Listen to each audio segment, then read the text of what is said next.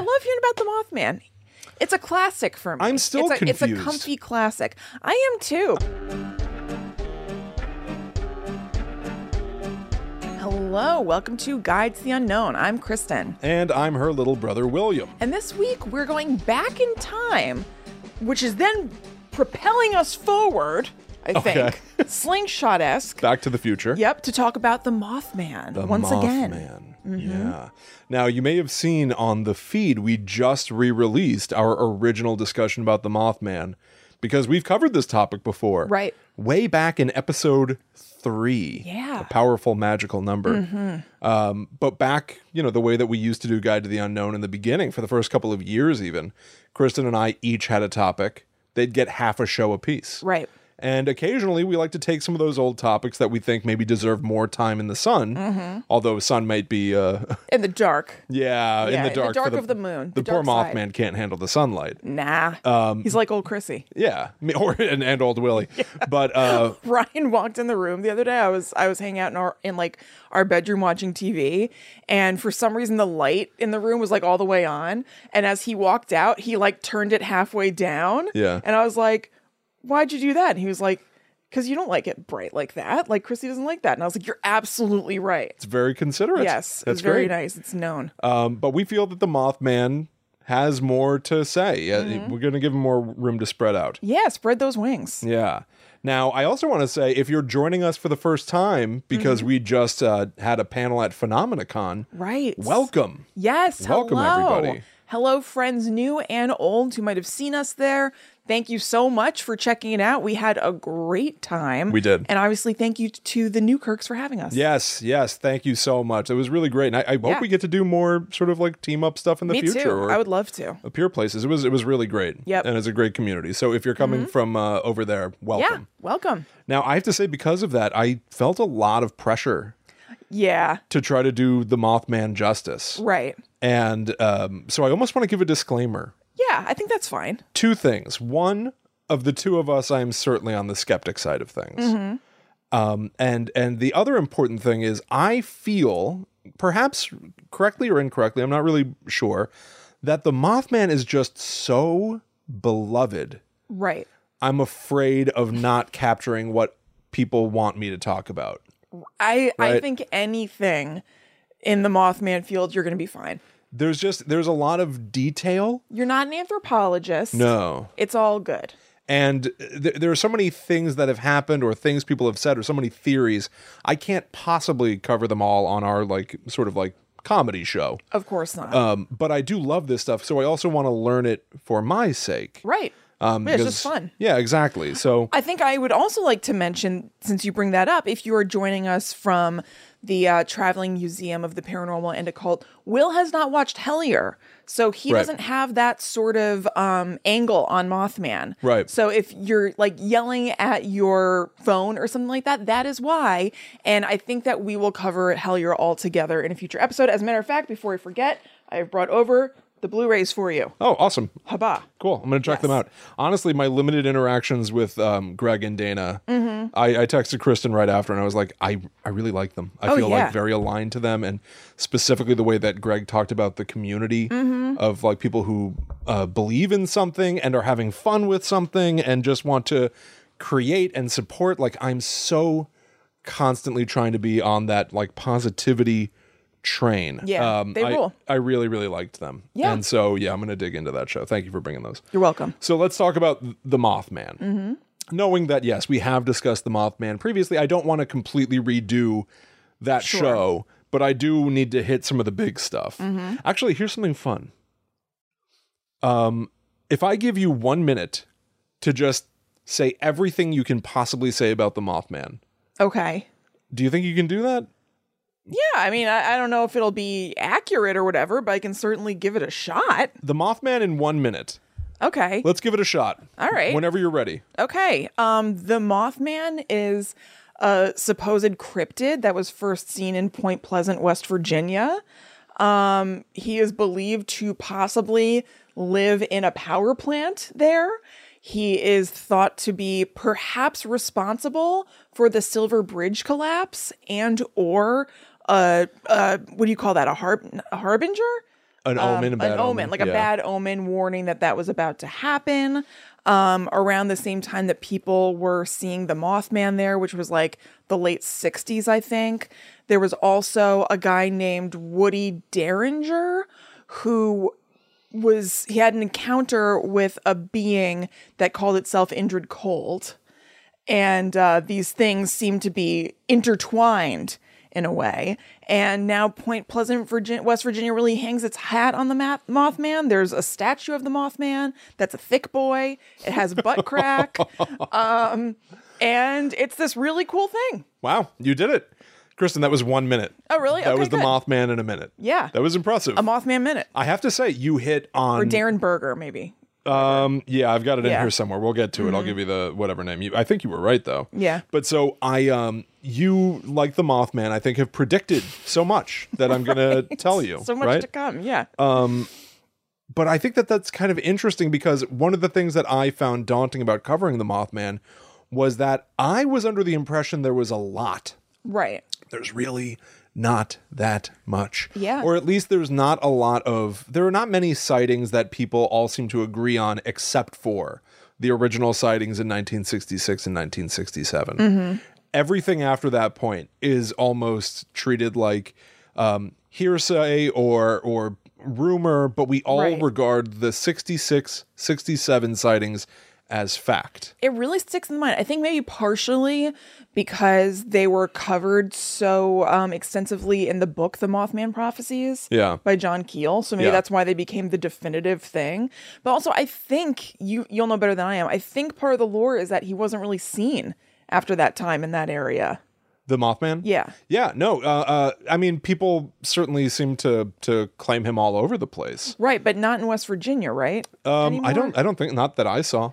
I basically am saying that because at the end, so I'll be talking to you about the movie The Mothman Prophecies. Yeah. And that movie ends with text on the screen like a coda that says that the Mothman has been seen all over the world since, but never again in Point Pleasant. Yeah, I think that is correct. What I know is, so there's the Chicago Mothman. Mm-hmm. Is that the same Mothman? I don't know. We've talked about the Chicago Mothman before, I think in episode 146. It's called The Year in Weird, that episode. I can't remember which number it is, though. Right. But so, like, is it the same Mothman who's traveling around? Because honestly, and this is, we're not trying to tie this into this, but it is a thing. People say that the Mothman was seen around the time of the Chernobyl meltdown. Mm-hmm.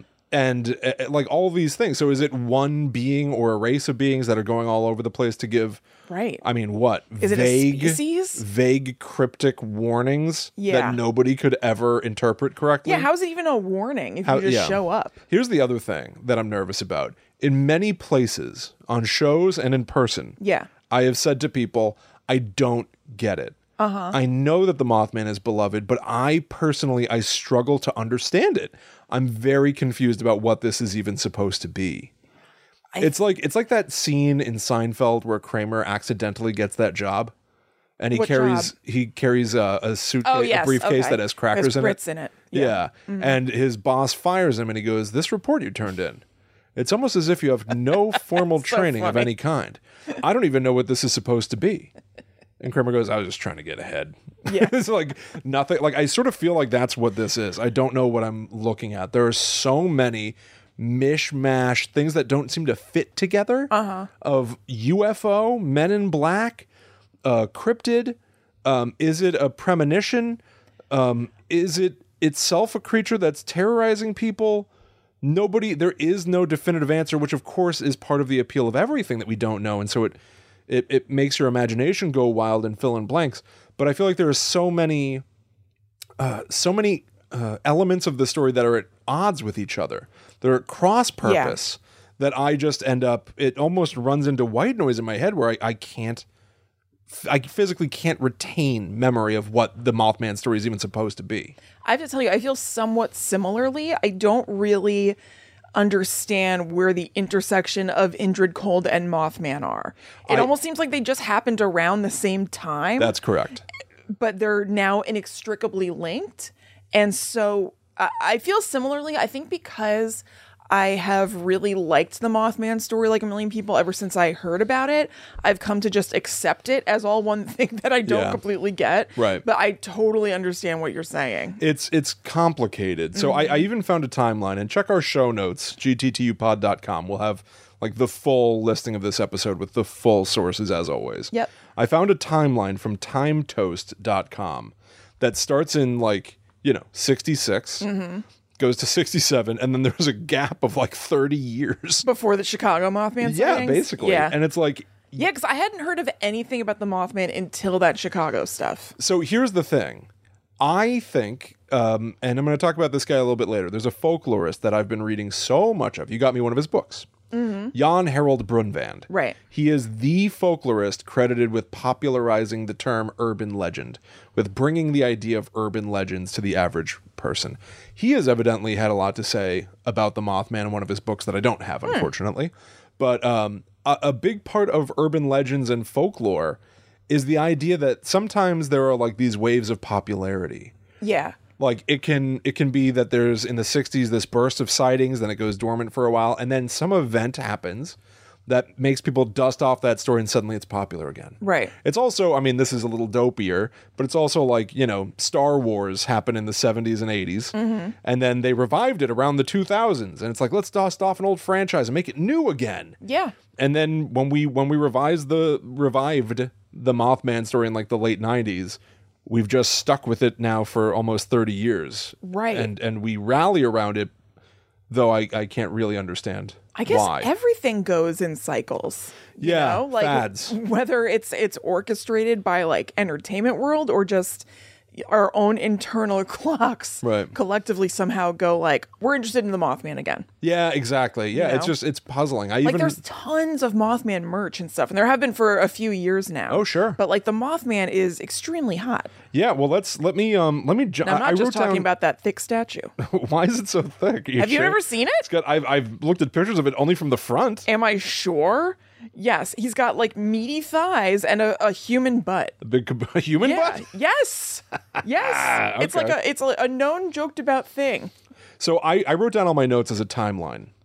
And at the end of the timeline, or really, I mean, when the Mothman gets real big again, 2002, the movie The Mothman Prophecies comes out.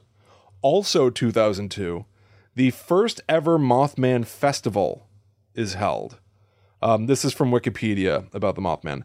The Mothman Festival began after brainstorming creative ways for people to visit Point Pleasant. Yeah, that makes sense. Right? It just puts them on the map. It brings in tourism dollars, which is great. Yeah, absolutely. Right? Do you remember, I mean, it was in the early days of the show. It honestly, it probably was when we were doing the Mothman episode. I found out that there was a Mothman museum. It's kind of more of a gift shop, and it had a live camera feed to it. That was in the Mothman but episode. It didn't work. Yeah, it didn't work. We tried to go to it on the show. Okay. Well, I do have a link, and I'll put it in the show notes. Does it work now? There's a Mothman cam on the statue. So you can watch it 24 hours a day. And there are people, there's a clip of somebody dressed like the Mothman visiting it in the middle of the night. Yeah. Oh, that's cool. And leaving an offering in front of it, which is kind of cool. So 2003, the statue is made. 2005, the museum opens. So really, I would posit that the popularity of the Mothman is a great marketing campaign by Point Pleasant. Oh, yeah. Yeah, probably that's true. Yeah. And that's it. Yeah. That's it. Right? It's just... Yeah, maybe it kind of snowballed from there. I feel like it didn't get super popular again, though, until years after 2005. I feel like everyone started talking about the Mothman a lot, maybe in the last 5 years. 2016 is when you get the Chicago Mothman. Yeah. 2017, 2018 is when Guide to the Unknown talks about it for the first time. So people really freaked out when we did that. That's when it created a big sonic really exploded. Boom. There was a wave across the country. I wrote about the Mothman in the Hunt to Killer Blair Witch series. Right. You and I played characters in a fictional podcast within the Blair Witch universe, an officially licensed Lionsgate edition of the Blair Witch franchise where we talk about the Mothman. So we did that. So honestly, it makes sense. 2018, I wrote an audio drama called Blackwood about 3 kids who investigate something called the Blackwood Bug Man. Right. It's half man, half bug. So, it goes on and on. I don't know why we're acting like we're surprised. It's mostly us. Yes. It's mostly us, obviously. All right, so let's go way back to the beginning. I'll make it fast because it's sort of touching on the stuff that you described in your 1 Minute Mothman. Okay. I mean, go to town. The earliest credited sighting, 1966, November 12th. 5 men digging a grave near Point Pleasant say they saw, quote, a brown human being that flew right over their heads. Okay. I have that from outsideonline.com. A few days later, this is the big one. 1966, November 15th, our father's birthday. Love you, Pop. Love you, Pop. Roger and Linda Scarberry. Roger. Richard Rogers. Oh, my God. My God. There are 2 couples, Roger and Linda Scarberry, and Steve and Mary Mallet, who are on a lover's lane that is also near, quote, a decommissioned explosives factory from World War II. I know. Trying to see some fireworks. They're trying to create some I fireworks. guess so. They see a 7-foot-tall white creature, which is interesting. I feel like he's more commonly described as being black. I didn't remember that. White creature with red eyes and large wings. It follows them, even hovering above their car, flying it up to 100 miles per hour. That I remember is that they were like really gunning it. Yeah. And the Mothman was able to keep a pace with them. I have a quote here. It says, let's see if that bastard can do 90. Run for it, Marty. Yeah. No, here's an actual quote from one of them. It was a bird or something. It definitely wasn't a flying saucer. Which makes me think it definitely was. Yeah, right. Why would you even say that? It definitely wasn't a flying saucer. Interesting. This was covered in the news quite heavily, so you know that people were like, at least experiencing something. Yeah. Right, because I feel like at least my skeptic brain goes like, maybe it's all fabricated. Right. And admittedly, I looked at newspaper articles for this show that I tried to find the original source for, like on like newspapers.com. Yeah. And struggled. So at a certain point, I just assumed that all newspapers were fake. I can fake a newspaper. Yeah. I can come up with something that looks like a newspaper. I mean, I made my own newspaper. It's easy. It was called the Spiritual Gazette. How many issues? 1. Oh. And it was only horoscopes. Right. How old were you? Like, I must have been like 2nd grade or something. Right. It was only horoscopes. The horoscopes for anybody who were, like you fell in, Scorpio in my family. I geared it toward getting you to buy me something. Oh, that's right. And then it said that there were hieroglyphics to translate. Unfortunately, they were wingdings. I know that's not cool, but I was like 7 or something. Yeah, you didn't know what the hell and was they going on. spelled out spirituality. Spirituality. There's a picture of it on my my Instagram, which is @ChillinKristen. You have to scroll back a little bit. We can only hope for a 2nd edition. So here's an article. This is from the Gettysburg Times, December 1st, 1966. Headline, Monster Bird with Red Eyes May Be a Crane. The mysterious Mothman, they already had a name. That quickly, they were calling him Mothman. I bet they're like, this is how you sell papers. They branded this bird. I read a few people, and I think I would love to see like the time that somebody was like, what do we call this thing? Yeah, right. Wing guy. But then Batman, the 1966 Batman series was brand new. Oh, okay. So they couldn't go with Batman. They went with Mothman. Did you look that up? Did you think of that? No, I saw it said like not, I've never heard that before. That makes total sense, though. I don't have a singular source for it because I saw several people just sort of comment it. Right. Not like officially. So I would love to see like the moment that it was coined or something, but that's what some people say. That could be that they could think Batman. It can't be Batman. Yeah. Or, it's a moth and it's a guy. It's Batman, Mothman. Right. Mothman. Yeah. So the mysterious Mothman was still at large near this normally quiet Ohio River community, but the excitement he caused is dying down. The excitement began 2 weeks ago. During the next 3 days at least, 8 persons reported various similar creatures. On November 18th, 2 volunteer firemen, Captain Paul Yoder and Benjamin Enochs, said they saw what definitely was a very large bird with large red eyes. So this pokes a big hole in the it's a big monster thing. If you've got these 2 guys that are like, well, we literally saw a giant bird. Yeah, and it had red eyes. Right. Dr. Robert L. Smith, Associate Professor of Wildlife Biology at WVU, which I think I've spoken at digitally. Oh, okay. Remotely for a class. That's cool. Said the descriptions all fitted the sandhill crane, the 2nd largest American crane, which stands almost as high as a man and has a wingspan of more than 7 feet. That's freaky. It's terrifying. That's really, really big. But it's a great description. A bird that stands as high as a man. Yeah, and has a wingspan of 7 feet. I don't care for that. He said the red eyes could be the large circles of bare, reddish flesh around the crane's eyes. Smith said the bird had apparently wandered out of his normal migratory route. Hence, why people in Point Pleasant would be like, what the hell is that? Right. Because they don't commonly see that bird. Yeah. But that doesn't mean that it can't, arrive in that area. Right. There are like very early reports of people trying to describe through letters what the hell an elephant is. Yeah, right. It had a huge you just haven't nose. seen it before. Right, exactly. Yeah. Like, how do you even picture it? So right. it explains a lot. So I wrote down this in my notes. Does this explain Mothman sightings? Or, to go with fun conspiracy, is this newspaper article stretching to try and explain what was actually a real monster? Because it also doesn't, I get it, it doesn't necessarily refute every Mothman sighting.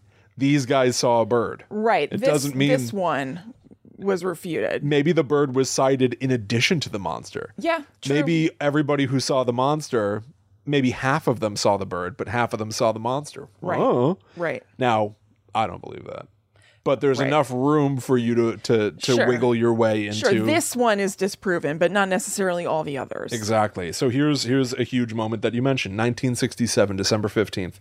Supposedly the Mothman is spotted perched on or flying over the Silver Bridge. And then the Silver Bridge collapses. 46 people lose their lives. Right. 2 of them are never even found, which is so frightening. I know, it's like unthinkable. They're just gone. Yeah. Can you imagine that? If there was, and this is, I'm not trying to, make fun, spooky quality out of this, but it happens. And I'm sure it's happening right now, by the way. Yeah, I know.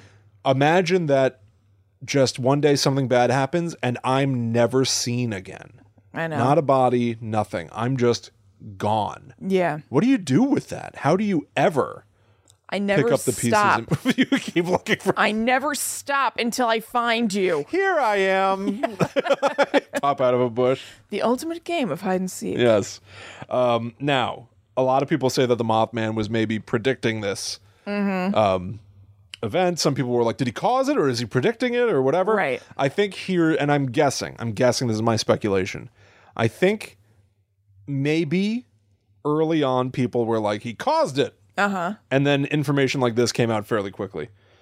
Quote, analysis showed that the bridge was carrying much heavier loads than it had originally been designed for, and it had been poorly maintained. I mean... So it doesn't take a monster to destroy the bridge. Right, that'll do it. When the bridge was first constructed, 1928, by the way, and it collapsed, 40 years later? Yeah.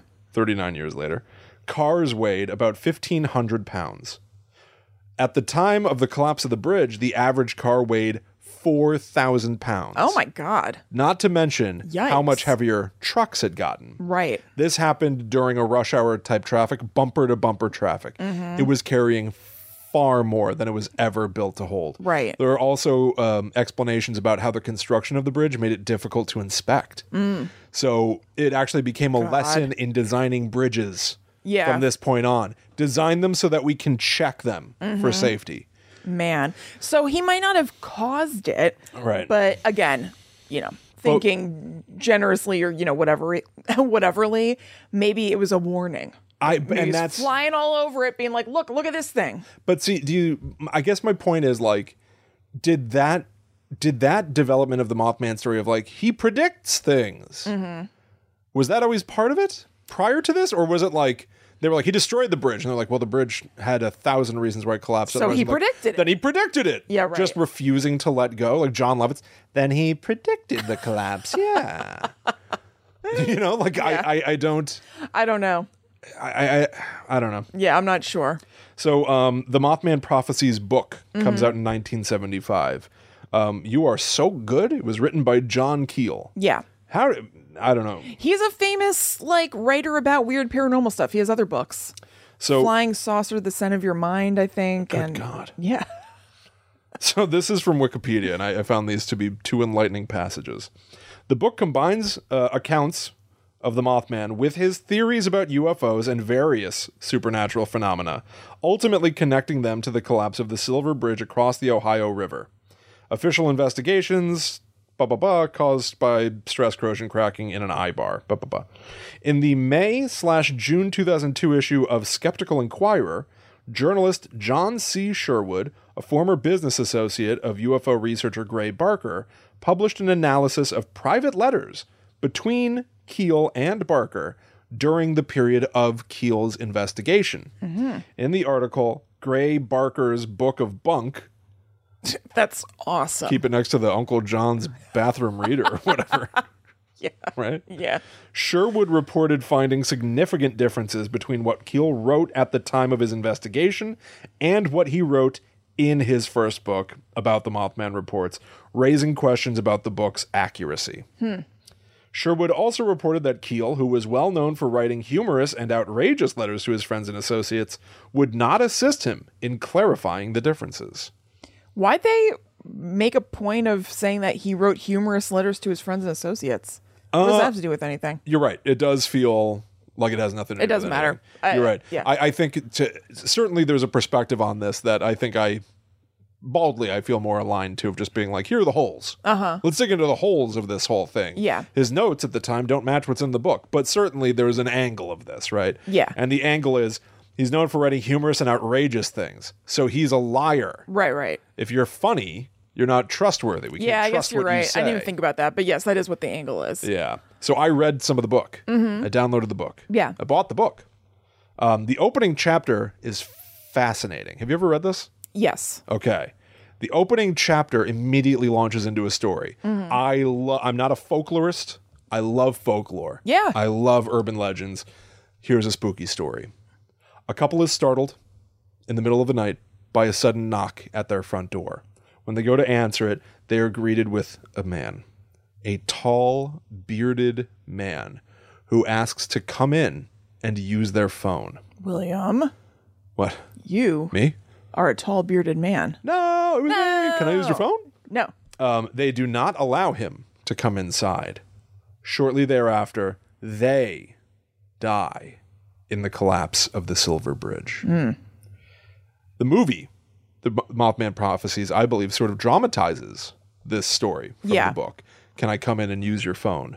Yeah. And makes it good and spooky. Well, here's what happens in the book. The very next segment of the book is John Keel going, the man at the door was me. My car broke down in the middle of nowhere, and I was trying to find somebody who would let me use their phone. Right. And John Keel himself makes a point of saying, absolutely mundane events can turn into scary stories and folklore. Just because you do not know why that man is at your front door does not make him some omen of bad tidings to come. He reports that this story of somebody showing up in the middle of the night asking to use the phone was later relayed by friend of a friend of a friend of a friend, and it became the devil visited this couple in the middle of the night. A tall, bearded man. Right. No, it was him. And then the rest of this book, he will sort of tell these stories, and ultimately his book is used to hold up the idea of the Mothman as fact. Yeah. And I find that really interesting when the opening passage is that sometimes things are just as they seem. Yeah, just as they seem, or not knowing doesn't mean that there's not a great explanation. Just because you don't know. Right. I have a review from somebody who's named Will on Goodreads who gave it a 2 out of 5. I'm giving this book 2 stars rather than just 1 because of the seemingly unintentional hilarity of it as well as its psychological depth. John Keel is clearly both delusional and megalomaniacal, and this book chronicles what appears to be his descent into madness. I mean, he's known to be kind of like an a-hole. Is that right? Yeah. What do you know about him?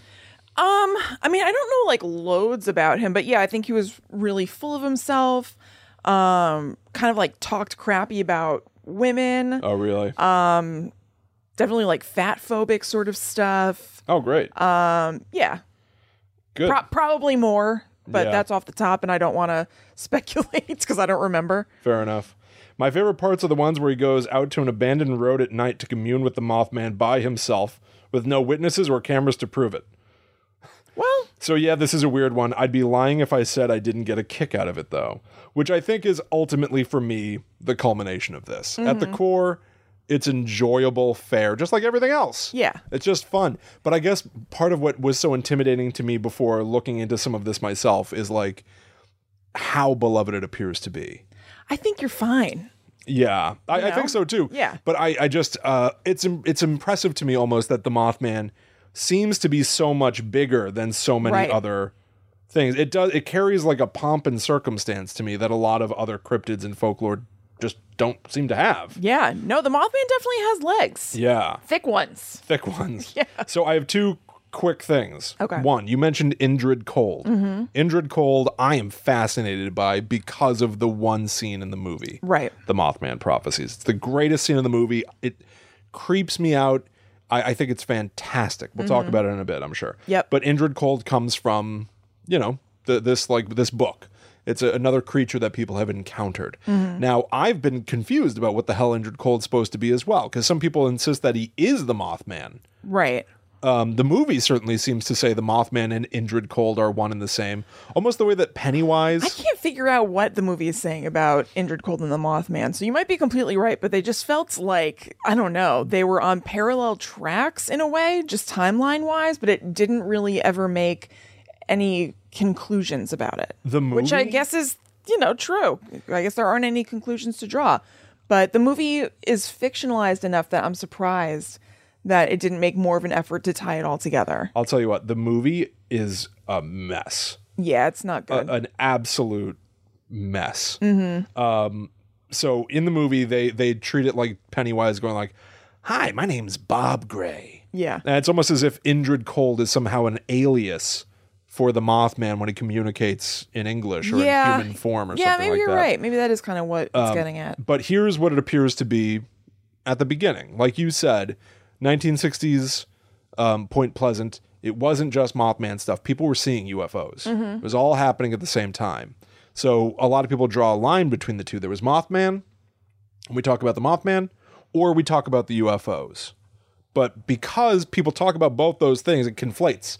And so you get Mothman plus UFO, and I don't know what we're doing. Yeah, they are all kind of mushed together. They get mushed together. But here is from the original book, Chapter 5, The Cold Who Came Down in the Rain. And I love that title. It's like good and spooky. Yeah. Woodrow Derenberger, who you mentioned before, is the guy who talked about meeting Indrid Cold. I got a little familiar with him. I called him Woody. Woody. Yeah, there you go. He's your pal, your old pal Woody. So this is a quote from the book. I wrote it down because it was just so awesome. He encounters him on a road. The stranger was about 5 feet 10 inches tall with long, dark hair combed straight back.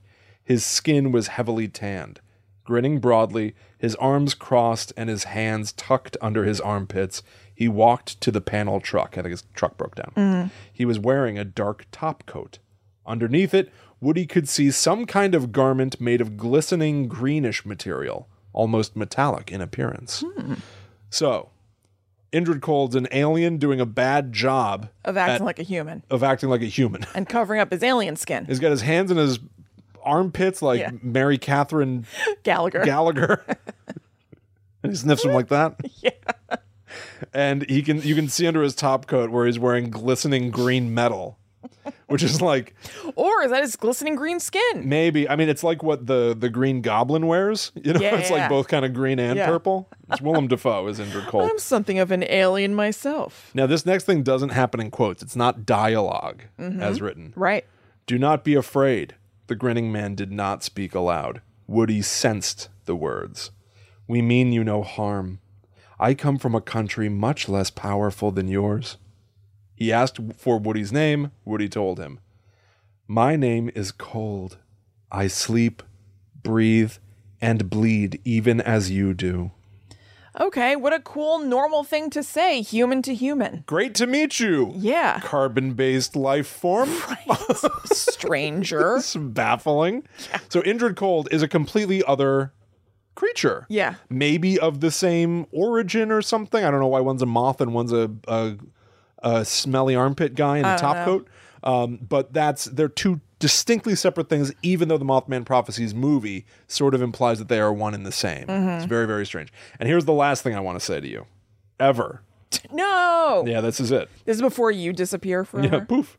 I got this from CryptoZooNews.com. They cite a magazine. It was a real magazine called Soldier of Fortune. Mm-hmm. It was like an army magazine kind of thing. In their February 2014 issue, they claim that they know the truth about the Mothman. Okay. Here's what it is. They talk about how, quote, special operations forces near Point Pleasant, West Virginia, were testing high altitude, low opening. Oh, right. I remember this. Parachuting for use in Vietnam. It's called halo jumping. You jump real high and you don't open your parachute till you get real low. The jumpers used luminous paint so that they could be seen during the tests. Mm-hmm. And I've tried to verify this by finding the magazine itself. Can't find it. So take this with a grain of salt, but I find it to be fascinating. Many of the tests of that procedure occurred near Point Pleasant. The jumpers used paint that temporarily glowed in the dark to keep track of personnel. What the Green Berets making those jumps hadn't figured on was the fact that people on the ground could see it as well. This included the amorous couple who made the report on the 15th of November, 1966. The luminous paint worked so well in tests, Special Force troops used the paint in Southeast Asia. And so here's really what I posit. And for people who are watching the video version, this is what it looked like, if you want to describe it for people. Sure. So it looks like somebody wearing a bunch of heavy black gear that makes their midsection especially kind of look wider, which I say because it's not totally impossible, I guess, that you could look at that and think that maybe there's something protruding from a midsection, sort of like wings. Yeah. And then there's a very teeny little parachute. What the hell's going on here? I think it's got to be that there's more parachute above that. There's no way that there's just that little parachute. I don't understand what I'm looking at. I mean, there must be more, but is it invisible? Weird. I mean, it's a little parachute. So anyway, you could potentially perhaps not really see the parachute. And there's text at the bottom that says, a member of the 19th Special Forces Group comes in for a landing after a halo jump. Similar jumps in the area of Point Pleasant, West Virginia gave rise to the Mothman legends. Photo by the Utah National Guard. And any drawing that I've seen of the Mothman, it's as if there's like a human with no head. Right. Like it's all a straight line from shoulder to shoulder. Yep. And I gotta say, very boxy this. It's not dissimilar. No, from what this looks like. So here's what I'm going to posit ultimately. Mm-hmm. What if it's everything? That's what I think. Right? What if it's people doing these like orbital space boys super duper halo jumps? Yeah. And a crane that was off of its typical migratory path. Right. Why not both? Yes. And I'm going to do you one better. Maybe not better, but further. So what if it's those things, people see them, but they think it's some sort of monster. Then we're all talking about Mothman. Right. Point Pleasant is abuzz with the talk of Mothman. Yeah. What if perhaps this gives form to a thought form? Mm-hmm.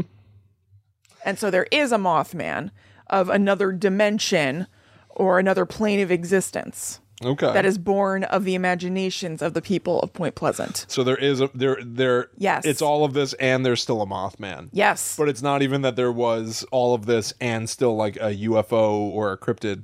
It's all of this, and then it created the Mothman. Right. What? Okay. How about this? I'll give you this one. Okay. People are doing these halo jumps. There is a crane that's off its migratory path. There is a Mothman who's also in the area swooping around. Mm-hmm. And then all of these sightings create a thought form of a second Mothman. Okay, and that goes to Chicago? No, they all party together. Okay. Look, have a good time. And Indrid Cold's there. Uh-huh. And he's sniffing his fingers. Uh-huh. And he's watching, and he likes what he sees. Watching and waiting. Waiting and watching. Yeah. I don't know. So there you go. It's a fun story. That's my version of coverage of the Mothman. I think you did a great job. I don't know what you were apprehensive about. I'm just afraid of everything. I know. No, I really think you did a great job. You've got nothing to be. There's nothing to fear. Thank you. But fear itself. Thank you. I love hearing about the Mothman.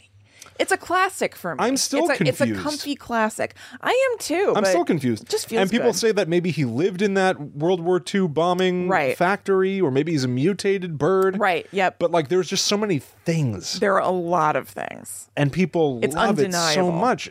But I guess the problem is I don't understand how you can be so passionate about something that I'm so confused about that I can't even grasp it. Because I think that some people go like really far with it, and so I'm thrilled they love it, by the way. It's not a criticism of anyone. But you're able to kind of become obsessed with it because there are so many angles to go down and connections to posit. Like, it's not just thinking about the Mothman itself, which is its own whole thing. You can also think about Indrid Cold. That's its own whole thing. And how do those connect? Yeah. And blah, blah, blah. There is a lot and it's confusing, but then that also leaves a lot of room for fun and speculation. Fair enough. You know? Certainly Indrid Cold. I love the name. Yeah. I love the idea of somebody who's just like kind of grinning and doing a bad job of blending in. I think I mentioned it in the after show last week, but it was such a cool, weird, fun thing.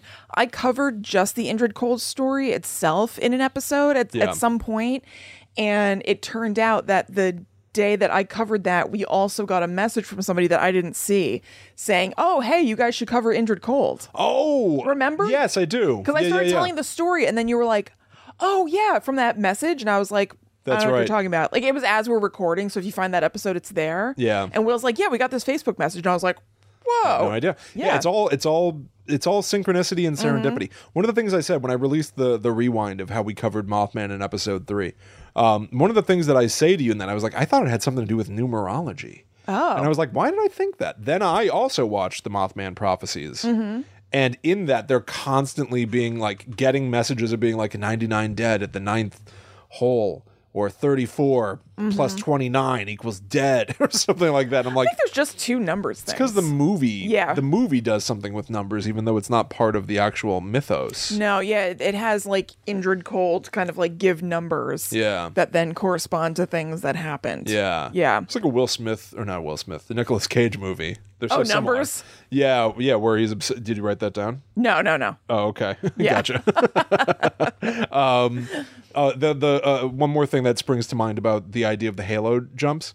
People not only were seeing UFOs at that time, but also then they were getting claims of men in black coming and telling people, shut your mouth, don't talk about this. As well, right? Of course. So like, it's like the Mothman's like a wellspring into every other kind of paranormal thing. It completely is. It branches off in a ton of different directions. But what I want to say is that if we're to take for granted, if we take it at face value and as a fact that people were doing halo jumps, they were jumping out of an aircraft.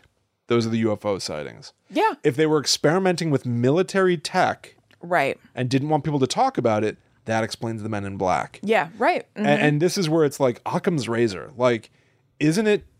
If we I hope it's it's not that I hope it's true for any other reason than like I hope that I gave people accurate information.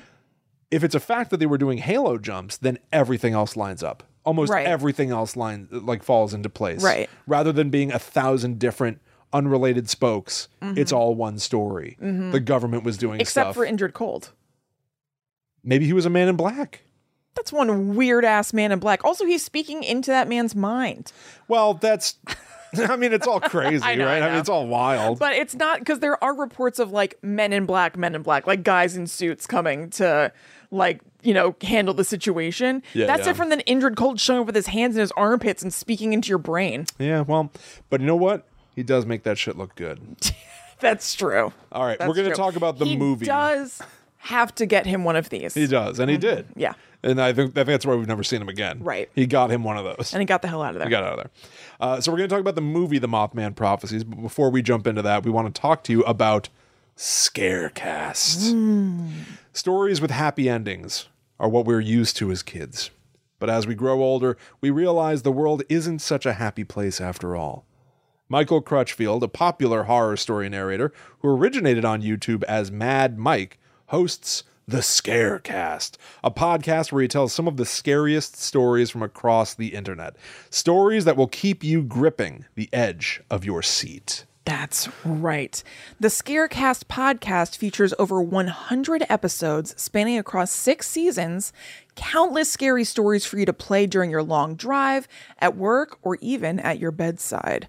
I know that there are a good amount of people out there who like to listen to podcasts as they fall asleep. Sure. Some people listen to ours. There are a bunch of others out there. This is a fun one to like freak yourself out as you're getting snuggly in your bed. Snuggly and spooked. Yeah.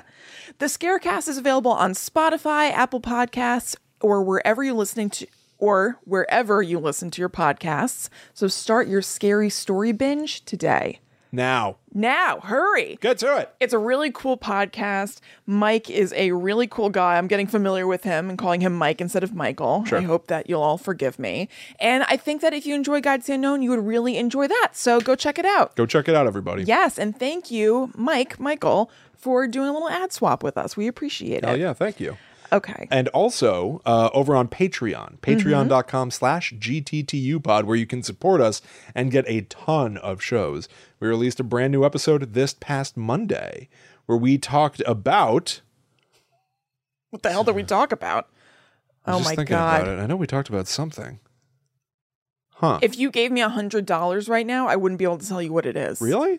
Well, was it Texas Chainsaw? It was. It was Texas Chainsaw. That's why we don't remember it. Yeah, we wiped it from our brains. It was the new Texas Chainsaw Massacre. So we reviewed the new Netflix movie. That's why we don't remember it. Yes, it is. We both didn't really enjoy it. Because we had to watch Texas Chainsaw. Right. And that was on the heels of watching movies in the original franchise. Neither of us are huge fans of it. No. And so I guess our brains were ready to wash their little brainy hands of them. I can't believe it. I saw somebody say that they walked away from that show going like, I agree with everything that they said. I believe it was Brett Manning. Is that right? Mm-hmm. Hi, Brett. There's a point in the show where I know I say this, so if you can't take this flavor of me, I completely understand. But I go like, I'm sorry I sound angry, but I had to watch Texas Chainsaw on Netflix.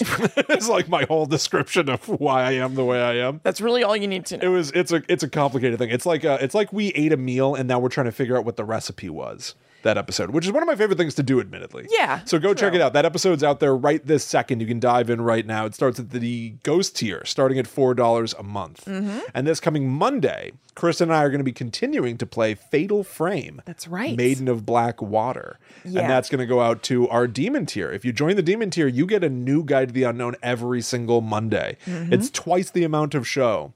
Yeah. As what the rest of the world gets on the public feeds. So go sign up now. Check out our Texas Chainsaw review. Come back Monday as a demon, starting at $13 a month, to get Fatal Frame and so much else. Oh, yeah. Lots and lots and lots of shows. Cool. So pretty quickly, I'll tell you about the Mothman prophecies. It's loosely based on the book, I would say. Yeah. It's largely dramatized and fictionalized and stuff. Although there is a character meant to be John Keel, whose name is Alexander Leek. I know, they reversed. Keel backwards. Yes, and Richard Gere plays John Klein. Yeah. So it's pretty close. Yeah. So the deal is that Richard Gere is a reporter for the Washington Post who covers mostly like the political beat, and his best friend at work is Steve from Sex and the City. Steve's voice is not as Stevie as it is in later years. So if anybody out there watches Sex and the City, you may know what I'm referring to. I don't know if it was a direction. I don't know if it was just biological, but he doesn't sound quite as Stevie, which I thought was interesting. Well, he's a guy that like kind of talks like this. Yeah, but it's way more than like that times 20 on Sex and the City. He makes me think of Hank Azaria. Yeah. Hank Azaria, and more specifically, the Professor Frink character. Okay. The flagon. Yeah. He makes me think of that guy. That guy's in this movie for no reason. To no purpose. He's a really symptom. isn't. He's a symptom of Richard Gere's professional life. Right. Which doesn't matter in this story. So he Not really. Just that like every once in a while, like Steve from Sex and the City or his boss will call and be like, get on your normal beat, John. Right. But he's not doing it. So no. It's kind of strange. Or he whispers, I can't. Yeah, right. Everything in this movie is whispering. Whispered. Yes. So Richard Gere is John Klein, and he is married to Deborah Messing. They are getting a house together, and on the way back from checking it out, she sees, and I guess he sees real quick too, like a Mothman flying directly at the car. It looks really weird. This is from 2002, and the effects don't look great. Looks bad. Yeah. So the Mothman like flies at the car, and she crashes the car and has to go to the hospital, where she finds out that she has a brain tumor. And so she eventually dies. Now, something puzzling about the brain tumor is that it's shaped like the Mothman. They do an overlay of the shape of the Mothman on her brain scan. And they do it where they're saying like, this is the area with the problem. Yes. And they put the Mothman there. That's correct. So that's odd. Yes. It's all odd. This is not a good movie. It wasn't the worst. A bad movie. It's bad. Yeah, it's not a good movie. It is 2002 cheese. Yeah. It is like meant to be like a thriller. It does that choppy low frame rate thing. Yeah, I didn't know what you call that, but right. I can't stand that. Right, where everything is kind of moving in slow motion Yeah. and choppy and a little bit fuzzy every once in a while. Yeah. So yeah, it looks really dated. So Richard Gere is in mourning, and then randomly he just gets in his car in the middle of the night and he just drives, and he ends up. His car breaks down outside of a house, so he goes up to the house, and this is kind of what Will was referring to earlier with John Keel knocking on somebody's door. He knocks on the door because he wants to ask if he can use the phone inside to call a tow truck or whatever was going on. And Will Patton comes to the door with a shotgun, like immediately. It's like, oh, I've been waiting for you. And pulls him inside, pulls him into the bathtub, and keeps pointing the shotgun at him. And it's a good place to accost somebody with a shotgun, though, because it's less cleanup. I would say it is easy cleanup. Yeah. So I'm guessing Will Patton's wife calls Laura Linney, who's the sheriff. Yeah. And she talks him down. So casually. Yeah, I think she's a pro. She's like, incredible. Let's not elevate this. Oh, it certainly is professionalism, Yes. but like it she's is cool as a cucumber. like professionalism of a type that is like almost superhuman, and I don't think that we necessarily see in the rest of the movie, where she's like, all right, Will Patton, why don't you just put the gun down for a second? Right. It's like so, and she takes control of everything. It's great. Absolutely. And so they come to find that Will Patton reacted that way because he says this is the third night in a row where at 2:30 in the morning there was a knock on the door, and what's his name? Richard Gere is there. Right. And he doesn't know why or whatever, and he's kind of had it with it. And Richard Gere's like, that wasn't me. I don't know what you're talking about. But at the same time, he doesn't know how I was he at got the pet store. Yeah, of course. He doesn't know how. Oh. William, we debunked that. We've had 3 pet store break-ins in the last week. In Point Pleasant. In Point Pleasant. All the gerbils have been taken. At 2:30 in the morning. We debunked that, William. You know those scenes in movies where like rats all run away from something paranormal? Yeah, in The Mummy, my favorite mummy movie with Tom Cruise. My favorite mummy movie, The Mummy. A scene where a bunch of gerbils are skittering around on the floor, running away from something, and it's Richard Gere coming up the stairs in a tuxedo. He's the opposite of the Pied Piper. Yeah. Gerbils. We have an episode called Celebrity Urban Legends, and we talk about the Richard Gere urban legend, and we found that it's not true, and it may have been started by Sylvester Stallone. And there's so much more to it than you would possibly imagine. Look it up. They have a feud because Sylvester Stallone was like eating a whole chicken with mustard on it. No, reverse, Kristen, reverse. Okay. All right. Richard Gere was the one eating chicken with mustard on it. And Sylvester Stallone said that that's going to stain my pants like you wouldn't believe. Something like that. You're right. Yeah. So anyway, Richard Gere's car is messed up. So Laura Linney dropped him to a motel. And rather than just getting the car fixed and going home, he ends up staying in Point Pleasant.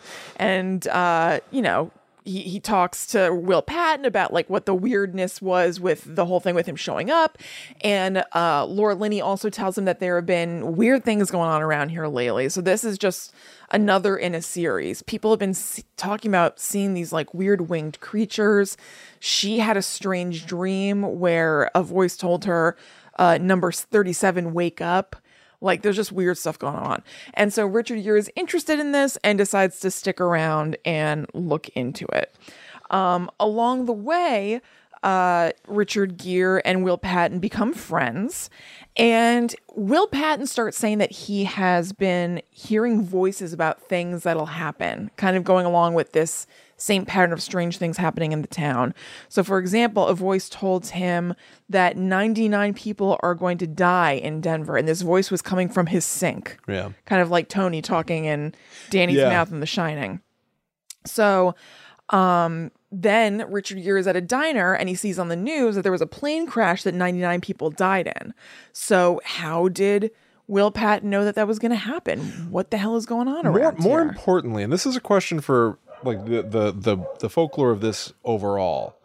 If the Mothman is a sign of warning, is it intended that we should be able to heed his warning and fix things so people don't lose their lives? I don't know. Why is this voice talking to Will Patton from the sink and saying to him, 99 will die in Denver? He can communicate. Right. Why not take it the extra step and say, at the Denver International Airport, a plane will crash? Why not give a little bit more information? Do something useful. Because instead, all you're doing is torturing people and showing up places and performing vaguely. So, I would sometimes for things like this, like, why don't you say more, think, ghosts it might take too much energy. They can't elaborate anymore. However, we later see this or hear this voice, Indrid Cold, having whole conversations. Yeah. So it seems he would be able to elaborate, and I don't know why he didn't in the movie. Exactly. I don't know. So the next day, Will Patton calls Richard Gere and says that Indrid Cold is next to him. I love this. And hands him the phone. This is what Will's talking about, and it's very sweet. I love this so much. It's a creepy voice on the phone that's very, like, electronic sounding. It's like up here like this. Ooh, that's good. Yeah. Yeah, it is kind of like that. And kind of like telling Richard Gere things that are going on. He's like, you were born here. Your mom did this. Your dad did this, whatever. And even weirder, it goes like, you were born in the greenhouse. You don't remember what your mother looked like. Mm-hmm. Yeah. Like things that he couldn't even necessarily tell somebody. I don't remember what my mother looked like. Right. Maybe like a shameful thing that he feels guilty about, though he shouldn't. Mm-hmm. And Indrid Cold is able to tell him. He knows. So Richard Gere does things that are so awesome. Mm-hmm. They're so miniature. Yeah, but it's perfect. So like, he goes, so what's in my hand right now? He opens a drawer and is like, what's on my hand right now? His hand is inside the drawer. So even if you were somehow spying on him, you wouldn't be able to see. And Indrid Cold is like, chapstick. And then, he's like, it is kind of hilarious. Where are my keys or whatever? And he had just put him in his shoe. And Indrid Cold's like, in your shoe. In your shoe. Yeah. It's funny, though, that he like reaches into the drawer and grabs something. Mm-hmm. Like maybe Richard Gere, like, does he know if it's a battery or chapstick or what? Right. Like, who knows what it might, maybe he doesn't know. Mm-hmm. Right. Then it goes chapstick. Chapstick. And it's funny that in this 2002 thriller that there's a long push-in on like a 99-cent like lip smackers, like a Dr. Pepper lip smackers in his hand. Maybe it was like product placement or something. A little hilarious. But then, he throws his watch in his shoe and pushes it under the side table. Mm-hmm. And there's a really weird thing where he goes, where's my watch? And he goes, in your shoe. And he pushes it under the side table and the voice goes, under the side table. Mm-hmm. And then there's a huge musical sting where it's like, boom! Whoa! And I don't know if Richard Gere is meant to have heard something or if the movie's just telling us to be scared. Right. I don't know what's actually going on, but the scene is so bonkers. That scene is totally sweet. I love that scene. Yeah, that is really good. In your shoe. In your shoe.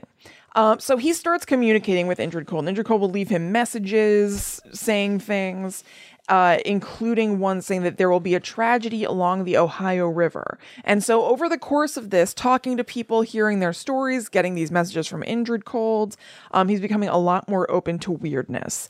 But he still wants an explanation for this whole like weird voice on the phone thing. So he brings he starts taping them, and he brings the tapes to, I guess, an audio analyst who's somebody. So it's like a what do you call it? A lab, I was gonna say a science room. And there's one guy who's running his finger along the rim of a glass, like, I guess making that noise, and he has headphones on, and he's like really listening. I was like, okay, we get it. They study sound here. Oh my God, I don't remember that. He's just like off to the side. It's no big deal. But I was like, message received. Well, when I tell people I work in audio, that's what I mean. Yeah, right. That's what I do at home. Listening hard to playing your wine glass. So, they look at the sound waves and do whatever. And at first the person is like, this didn't come from like a human body. This is mechanical and technical, this noise, whatever. And Richard Gere's like, well, that's weird.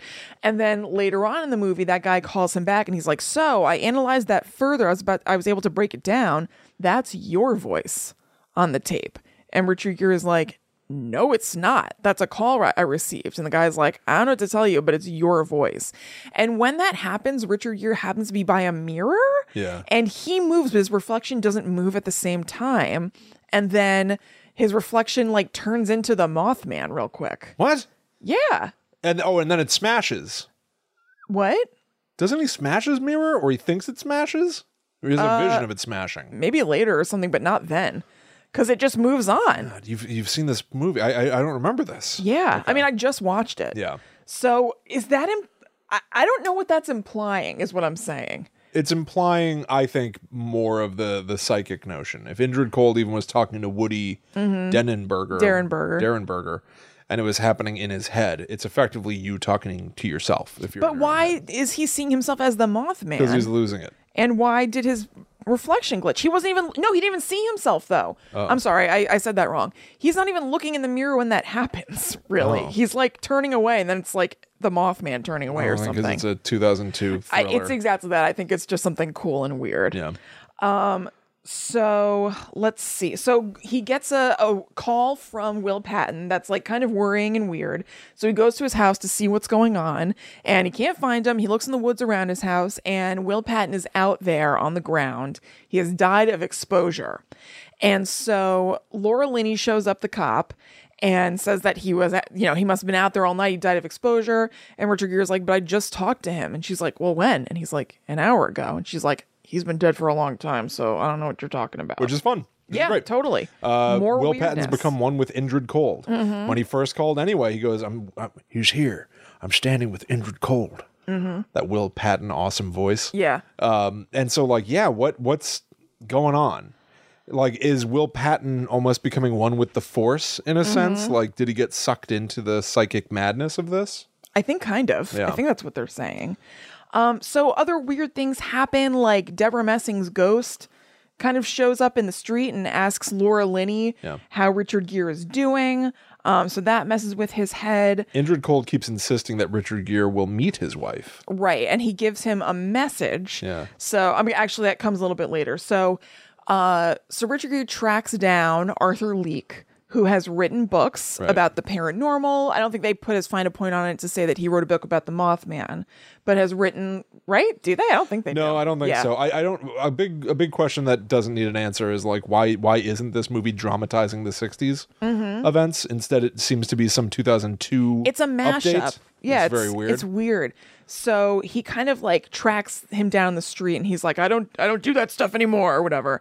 But finally, Richard Gere gets him to talk to him in a library, and he tells him that he's trying to rationalize things that can't be rationalized. Like, he's putting our human ideas onto the Mothman. So by this point in the movie, Richard Gere already has the notion that the Mothman may be showing up and predicting events or a warning or something. And he's like, you're putting human ideas onto this. Like, we have no idea what this thing is. We don't know how it thinks. It might not rationalize things that way. Who knows? You should just kind of leave it alone. And when he goes back and talks to Arthur Leake later, Arthur Leake then reveals the reason that he didn't want to talk about this stuff is because he himself was getting warnings and seemingly speaking to Indrid Cold / the Mothman. And it caused him to fall out of touch with his friends and family. He was committed for a while, and now he just doesn't want anything to do with this stuff, but it's real and you need to take it seriously.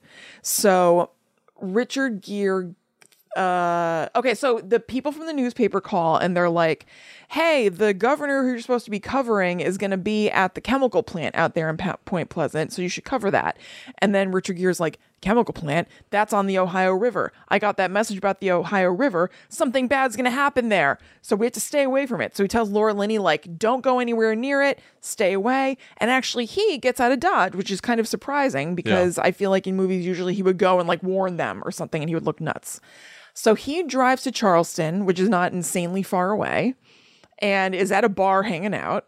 And somebody comes up to him with an envelope and is like, message for you, sir. Yeah. That's how, I don't know if that's how things work usually. I don't understand. But the message says, Mary will call, Georgetown, Friday, noon. Mary is Deborah Messing. That's his wife who has died.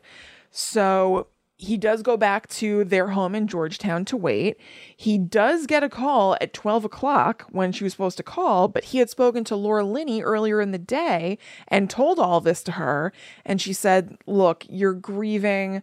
Like, this is all really intense. Like, that's not really what's happening in so many words. Why don't you come back and have It's Christmas Eve. Have Christmas Eve dinner with me. Like, don't let yourself get caught up in all this Indrid Cold stuff. And she says, like, if there is an Indrid Cold, he's not where Mary is. So he is not getting that message. Yeah. Like, this is something that's not good. Your wife Mary is fine. Like, don't buy into this. And so when the phone rings, he doesn't answer and he rips it out of the wall. And is like, all right, well, that's that. That's another moment that I like that I think is really scary. Just the sound of the ringing of the phone and the implication of what it must be. Right. And will he hear his dead wife's voice on the other side? And he rejects the idea of going down that road that might lead to madness or being manipulated. He just rips it out of the wall. I realize that there's an episode of Buffy where her mom dies. Oh. And then her little sister tries to bring the mom back using like Buffy the Vampire Slayer magic. They're like, you shouldn't have done that. It's not really going to be her. And they're all in the house as you see a silhouette of a person walking up to the front steps. That is so freaky. It's like the anticipation of seeing somebody who, listen, we've lost loved ones, and you have to let people go. And in a paranormal sense, it's almost like, I hope I never see them again. Yeah. Because I think that the laws of nature are we get people, we get to be here, then we go away, and that's it. And you have to live with that as hard as it may be. Right. And so this scene of Richard Gere was like really sort of like it was scary on a very emotional level. Yeah. And I thought was really effective. I don't like this movie really one bit. Yeah. But there are a few pieces you like it of it. 2 bits. 2 bits. You like this part and the Indrid Cold part, and same. Right. I like a couple of bits of it, but the couple of bits that I like, I really like. Yeah. I mean, ditto. Yeah. But then even though he's ripped the phone out of the wall, it starts ringing again and he still walks away. Yeah. Which is willpower of steel. I know. To I like me, that. Yeah. which I also like. So he decides that he is going to go back to Point Pleasant to have Christmas dinner with Laura Linney. And that's when the bridge collapse happens. So this is a big mashup thing. He is on the way back to Point Pleasant and he's on the bridge. Laura Linney's on the bridge for some reason.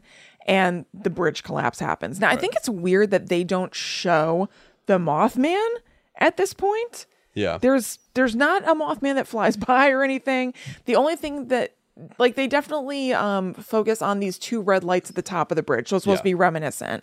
They do that a lot throughout the movie. There's this visual motif of 2 points of light, often red points of light. Right. The brake lights on a car, stop lights. Yeah, it's pretty well done in that sense too. But yeah, I'm also surprised that nobody, at one moment a kid like looks up and I was like, oh my God, we're going to see like the Mothman flying overhead. No, you only see it at that part where they're in the car driving in the beginning. Do you remember the flying pig from Kids in the Hall? No. There's a flying... I haven't watched a lot of Pigs in the Hall. Pigs in the Kids Hall. in the Hall. All right, well then let's just move on. I pretty much know my pen. It's that guy. Yeah. It's Bruce McCullough, and he's wearing a pig costume, and he's flying, and he entertains people who are waiting online outside. Okay. So he goes, yippee, look at me. That's really it. Yeah. But that's the Mothman to me. That's all you need, That's really. all you need. So, the bridge is collapsing. It's scary. People are falling in the water. Laura Linney is in her cop car and she falls in the water. I hate it when people fall in the water in their cars. It's very scary to me that you're in this little pocket of whatever, but you're under the water. Blah. But Richard Gere dives in and saves her. I think that he was meant to look a little Mothman-y when he dove because he's wearing like a big black coat and he like spreads out his arms to dive. Oh my God. And then goes. You're right. It's not really ham-handed. But I was like, you're right. I think it's supposed to be. What is this for, though? Right. What does this mean? Yeah. So he's able to rescue her. Long story short, she's in like a blanket that the EMTs give her or whatever. And then they, hear somebody say, or they say to them that 36 people have fallen in the water. So she would have been number 37. Wake up, number 37. Right. From that was her dream. And that's the end. And then there's the title card that I told you that says that the Mothman wasn't seen in Point Pleasant again. And I wrote in my notes, bad ending. Does John still talk to Indrid Cold? Or is this the end of the road for them? It sounds like it's the end of the road. Was the Mothman at the bridge? What about Deborah Messing's ghost? What's going on with that? I think John broke up with Indrid Cold. He's not taking his calls anymore. He's going to let it go. But the weird mixed messaging is, if he's meant to look like the Mothman jumping into the water, and I do think you're right, my interpretation of that would be he is still following the premonitions of the Mothman. Hence, it is the Mothman that led him to jump and save. Right. Laura Linney. Yeah. So the Mothman's warnings did save a life. Right. I guess it's weird, though, that he is embodying the Mothman, and yet part of the messaging is he's going to get out of this game a little bit.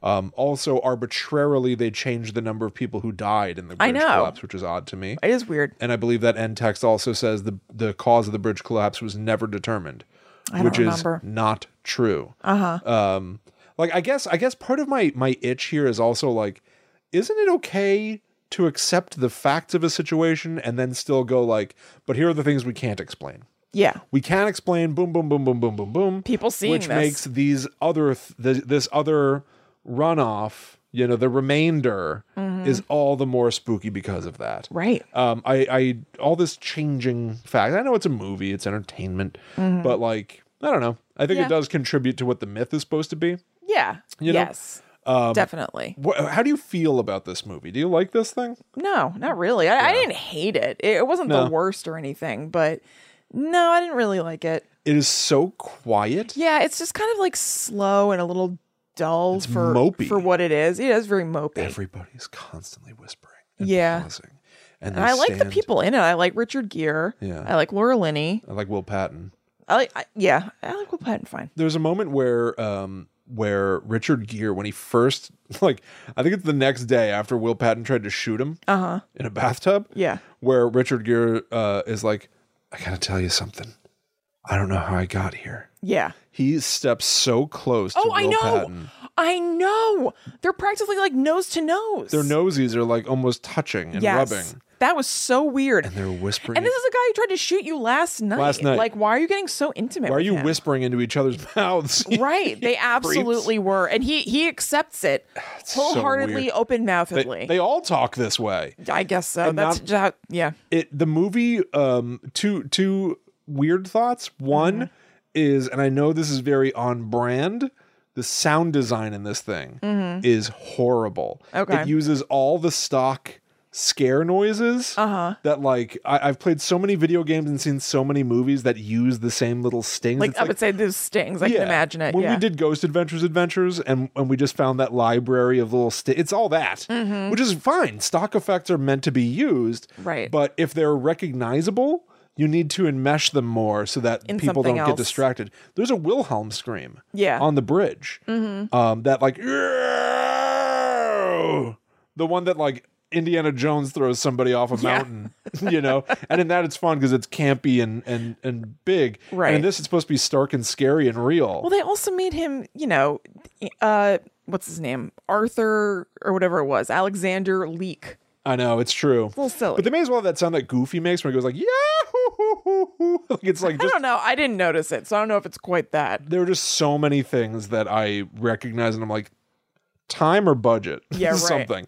And then the other weird thing, 2002, this feels a lot like Book of Shadows, Blair Witch 2. Do you feel that at all? No, I mean, bad effects, weird surrealism. With the choppy, what do you call it, low frame rate or whatever, that happens. But besides that, this hadn't occurred to me. Choppy thriller surrealism. Okay. Yeah. Yeah. Weird effects, trying to toy with your reality of watching the movie, even what you talked about, like where his reflection doesn't move and he does. Yeah. It's like that feels like it would be at home in Blair Witch 2. Yes, because it also just has no explanation. Yeah, no explanation, oddity things just for the sake of it. Yeah. That if you look any closer, you're not rewarded at all. Definitely. It's definitely just because it was a cool thing. Diminishes. Right. Yeah. Yeah, I can see that. Okay, William, I have one last mystery for you. Yes. A mystery told in 3 acts. 3 reviews of this movie. Fantastic. Okay, so it's 1 positive review and 2 negative. Just because the 2 negative, they were both funny and they were one after the other, so I was like, I'll just include both of these. Yeah. The positive review is from Dawn M. Collins. Remember that name. This is 5 out of 5 stars. Excellent cast, direction, and cinematography. The story, well, you probably already know it. That was the title of this review. Oh. I'd forgotten what an excellent eerie movie this is. For me, it doesn't explain anything, which seems the most realistic part of the Mothman legends. What human really can know the nature of reality? Gere is excellent and is so low-key I forget he is an actor. Same for Laura Linney, who is good in anything I've seen her in. For me, the part that sticks is the line, I can't remember exactly, so it didn't stick that well, when Gere's character asks, "Is that what you look like?" And the Mothman replies, "It depends on who is looking." For me, that sums up a human view of reality. It depends on who is looking. Okay. Okay, this is from Don M. Collins. I'll take it. Fine. Now, this one is from Anthony R. This is 1 out of 5 stars, flat, boring, dated. Anyone who likes this film probably hasn't seen many well-made films. The acting is flatter than old soda. The camera tricks are quickly overused. I couldn't watch more than about 35 minutes before I decided I'd rather brush my teeth and go to bed. I'm elated only by my not paying to watch the film. Wow. Okay. I kind of just wanted to say the acting is flatter than I know. it's old soda. Okay, now. Old soda. This is Joseph M. Collins. Oh. 1 out of 5 stars, just no. You don't know me at all, but trust me when I say don't watch this movie. Don't do it. And if you still do, I say this. You were warned. Whoa. Are Joseph and Dawn related? Yes. Dawn M. Collins loved it. Joseph M. Collins hated it. And insists that we don't know who he is. Right. Which is maybe to distance him from... I think I do know who he is. Yes. I think this is the husband of Dawn M. Collins. I think so. And I think that there has been a problem in their home because of the Mothman prophecies. And I think they have the same middle name. I think so too. Mary. Don Mary Collins and Joseph Mary Collins. That's right. Incredible discovery, Kristen. Thank you. Yes. We said, this gives and gives. There's always more to find. Yes, and yet we've come to the end. Yes. So thank you all so much for following us on this journey. Yep. I think we've given the Mothman his just desserts. I think so too. Proper due. Yes. Finally. And injustice has been corrected. Mm-hmm. Sleep well. Yes. Sweet Mothman. We hope that you enjoyed this episode and enjoyed our coverage. If you have additional thoughts about the Mothman, please feel free to send them in. Mm-hmm. Additional resources, your own theories. I would love to read them, quite frankly. gttupod@gmail.com is where you can send stuff like that. That'd be kind of fascinating. Yeah. I hope that you guys enjoyed it. I really did try to do some justice and provide some theories and what do people say and some of my own opinions, of course. You did a gorgeous job. Thank you. You're welcome. Am I digging for compliments too much? Yes. Oh, go on. No, you're fine. So as we said before, you can go to patreon.com/gttupod if you'd like to support the show. And there are a few different tiers so you can choose your own adventure. There's also a Discord that you get access to when you join the Patreon. So thank you so much for everybody who's already there. And I hope if you aren't, then you go check it out. That's right. Waiting for you right now is our Texas Chainsaw review this past Monday. This coming Monday, we're going to play more Fatal Frame, Maiden of Black Water. So come check that out. Demons get a new show every single Monday. Follow @GTTUpod on all social media to keep up to date with what we're doing. Every link to everything, merch, previous shows, whatever you need is on the home of Guide to the Unknown, gttupod.com. You can also find us online. Yep, I'm @ChillinKristen. I am @The Myth Traveler. So thank you for flying down to Point Pleasant, West Virginia with us. We'll be back next week for more spooky topics to share with all of you. But until that time comes, we must travel. Back to the netherworld, go we.